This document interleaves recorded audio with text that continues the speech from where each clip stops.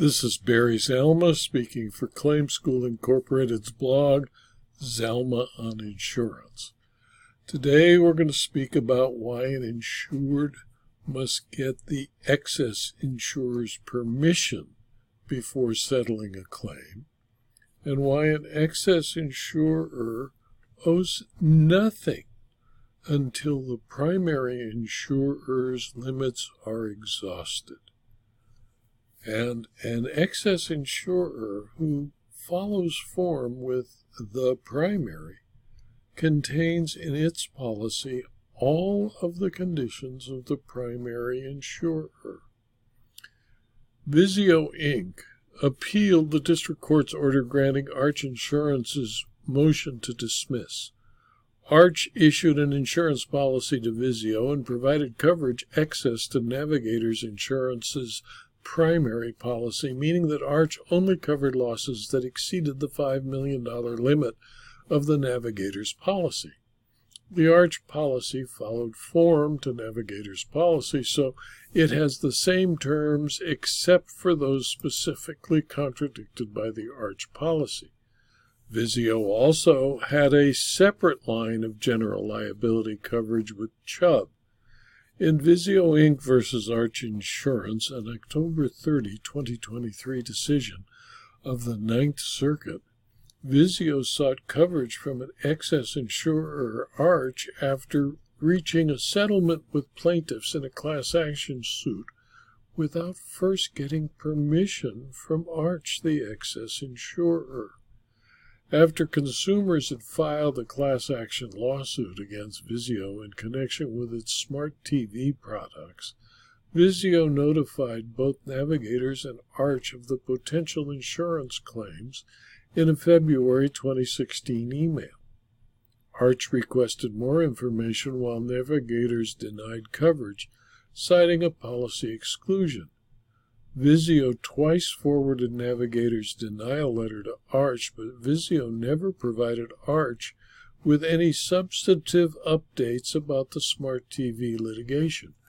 Arch, in turn, failed to convey a coverage decision, though internal records showed that Arch decided to deny coverage. About 2 years later, without seeking or receiving Arch's consent, Vizio settled the smart TV litigation for $17 million. On Arch's motion, the district court dismissed Vizio's fourth amended complaint with prejudice, holding, among other things, that Vizio failed to properly notify Arch of its claim after the underlying policy limit was exhausted. The district court was found to have erred in holding that providing notice prior to exhaustion was improper because they gave notice, and Vizio's February 2016 email was adequate notice. This was a Pyrrhic victory, however, because Vizio failed to comply with the consent provision before settling. First, Vizio admitted that it did not obtain Arch's consent prior to settling the smart TV litigation as required under the Arch policy. Since a following form excess policy has the same terms and conditions as the underlying primary policy, and therefore the Navigator's policy's consent provision is incorporated and was incorporated into the Arch policy. Second, Vizio argued that the Arch's policy conflicts with the Navigator's policy, but the Ninth Circuit said, not so. Lastly, Vizio argued that if the consent provision applies, Vizio was excused from performing because Arch allegedly breached the policies first by not properly responding to Vizio's February 2016 email. However, Vizio failed to allege the facts that could plausibly show that Arch breached any of its duties under the policy.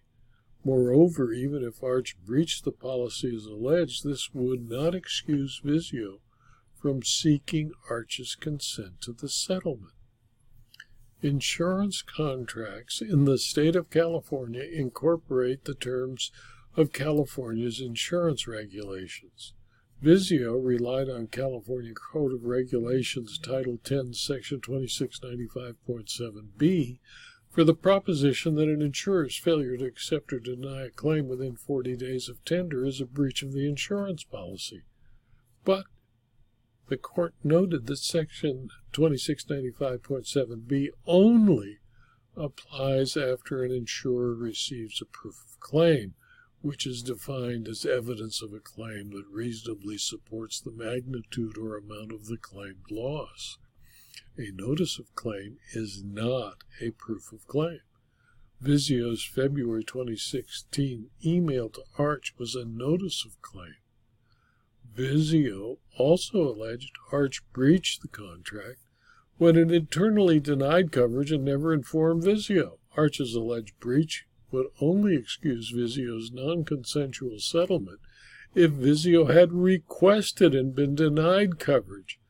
But, of course, Vizio simply sat on its rights until it settled the claim and didn't inform Arch of its intentions. But Arch never informed Vizio that it would deny coverage, and Vizio never followed up or provided Arch with any substantive updates about the Smart TV litigation. Thus, Vizio, having never been notified of his denial of coverage, still had an obligation to obtain Arch's consent to any settlement, notwithstanding Arch's alleged breach. Without notice, Arch was denied the opportunity to participate in the settlement negotiations, which the insurance contract established as a prerequisite to Arch's duty to pay.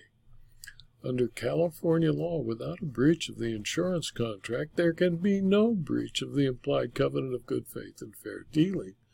Because Vizio breached the policy by not soliciting Arch's consent prior to settlement, no benefits were due, and Arch therefore did not breach the contract.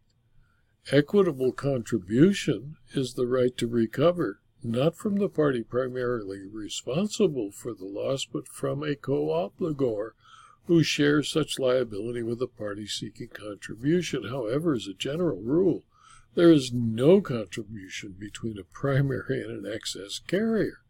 Arch was indisputably an excess insurer because it only had an obligation to indemnify Vizio once the $5 million limit of the navigator's policy was exhausted. The Ninth Circuit, in my opinion, read the two policies, the primary and the following excess policy, and both policies required that the insured advise the insurers of their intent to settle, obtain permission from the insurer, or lose the right to indemnity. The settlement of the class action may have been a wise decision by Vizio, but its failure to seek the participation and consent of Arch cost them any possibility of obtaining contribution from Arch and deprived Arch of the ability to investigate and reject coverage or to pay. This video was adapted from my blog, Zelma on Insurance, which is available free to anyone who clicks on the URL zelma.com/blog. You can also subscribe to these videos on rumble.com or on youtube.com. And if you do, I'd appreciate it if you click on the thumbs up button for Rumble or the YouTube like button. And if you found this video and or the blog to be useful, please tell your friends and colleagues about this blog and the videos and let them subscribe to the blog. Subscribing to the videos or the blog will give you access to at least 5 blog postings a week, sometimes 6, and access to the more than 4,650 blog postings. If you wish further detail or acknowledgement and knowledge about insurance, insurance claims, insurance fraud, and insurance law, please consider for a very small fee subscribing to my Substack publications or my locals community. Thank you for your attention.